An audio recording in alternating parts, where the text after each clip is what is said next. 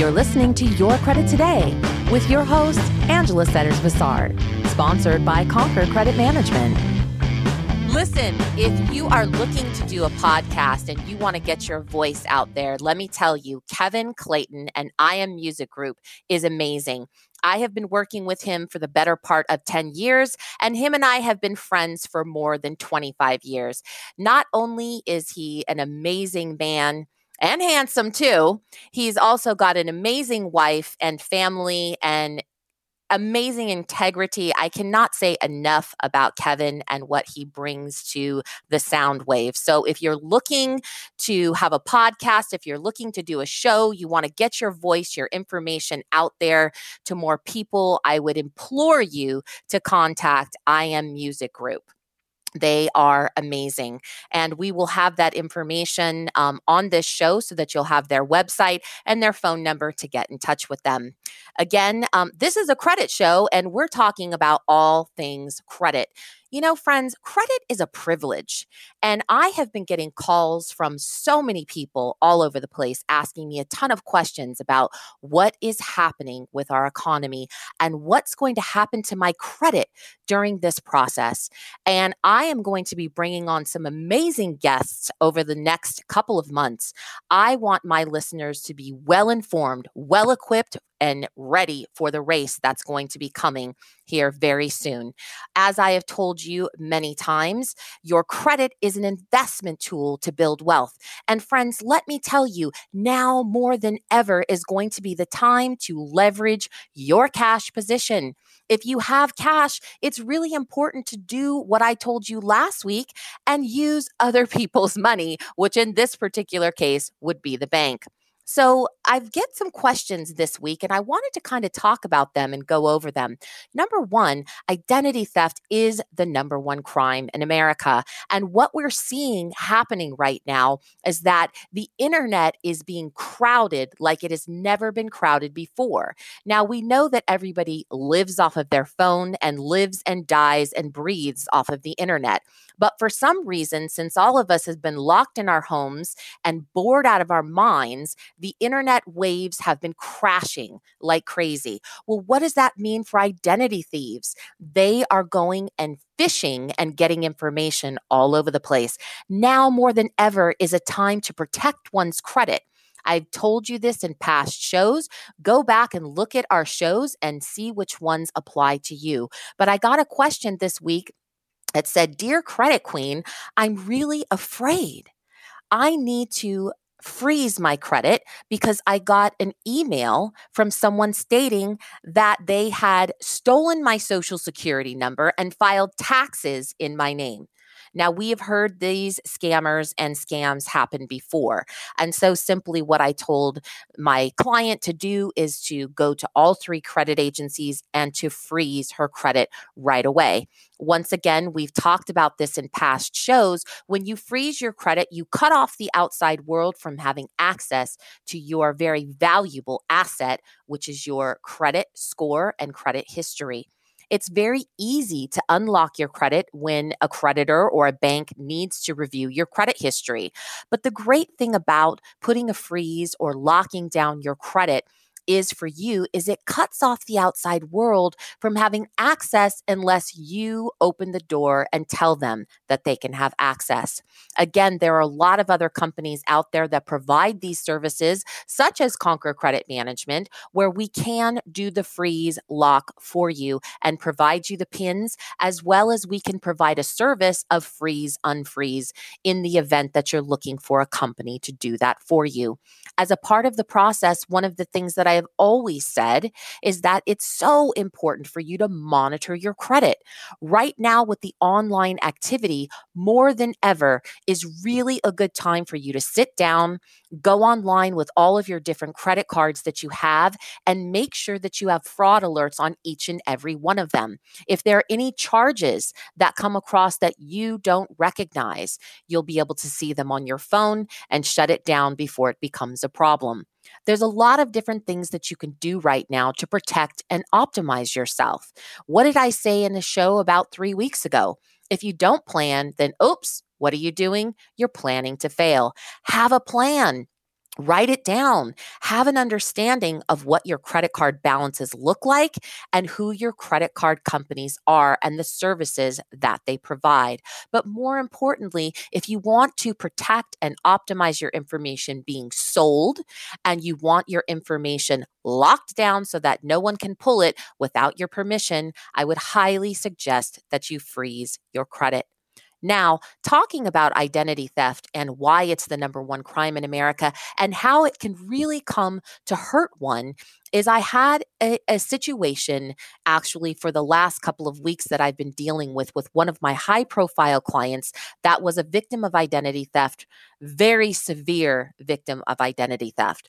There were not only bank accounts that were opened in her name, there were credit cards, there were leases, there were cars taken out in her name. And for a whole year, we fought with banks and financial institutions to remediate this information. And finally, she was free of the worries of someone stealing her identity and continuing to have it and use her credit without her permission. Unfortunately, a year later, she got a letter from an attorney that stated that they were going to sue her for one of the accounts that was considered identity theft and was proven to be identity theft. The reason that this happens, friends, is that it is crucial that when you have identity theft, that each and every creditor that you're dealing with receives a couple of things. Number one, as we've talked about in past shows, when you have been the victim of identity theft, you must go to your nearest police station and get a police report. You should take a copy of your credit report and look at the inquiries that are on that credit report and the credit cards or creditors that have been opened up in your name. And please make notes of those particular companies. Ask the sheriff or the police officer to please notate those particular companies on the police report. It is also really important that you get something that's called a DR number and that whoever is taking the report for you signs that report and sends it back to you. The other thing that you need to do is have a notarized, signed fraud affidavit form. This is something that proves to the companies that you're going to be sending this information to that the signature that they have on file is incorrect.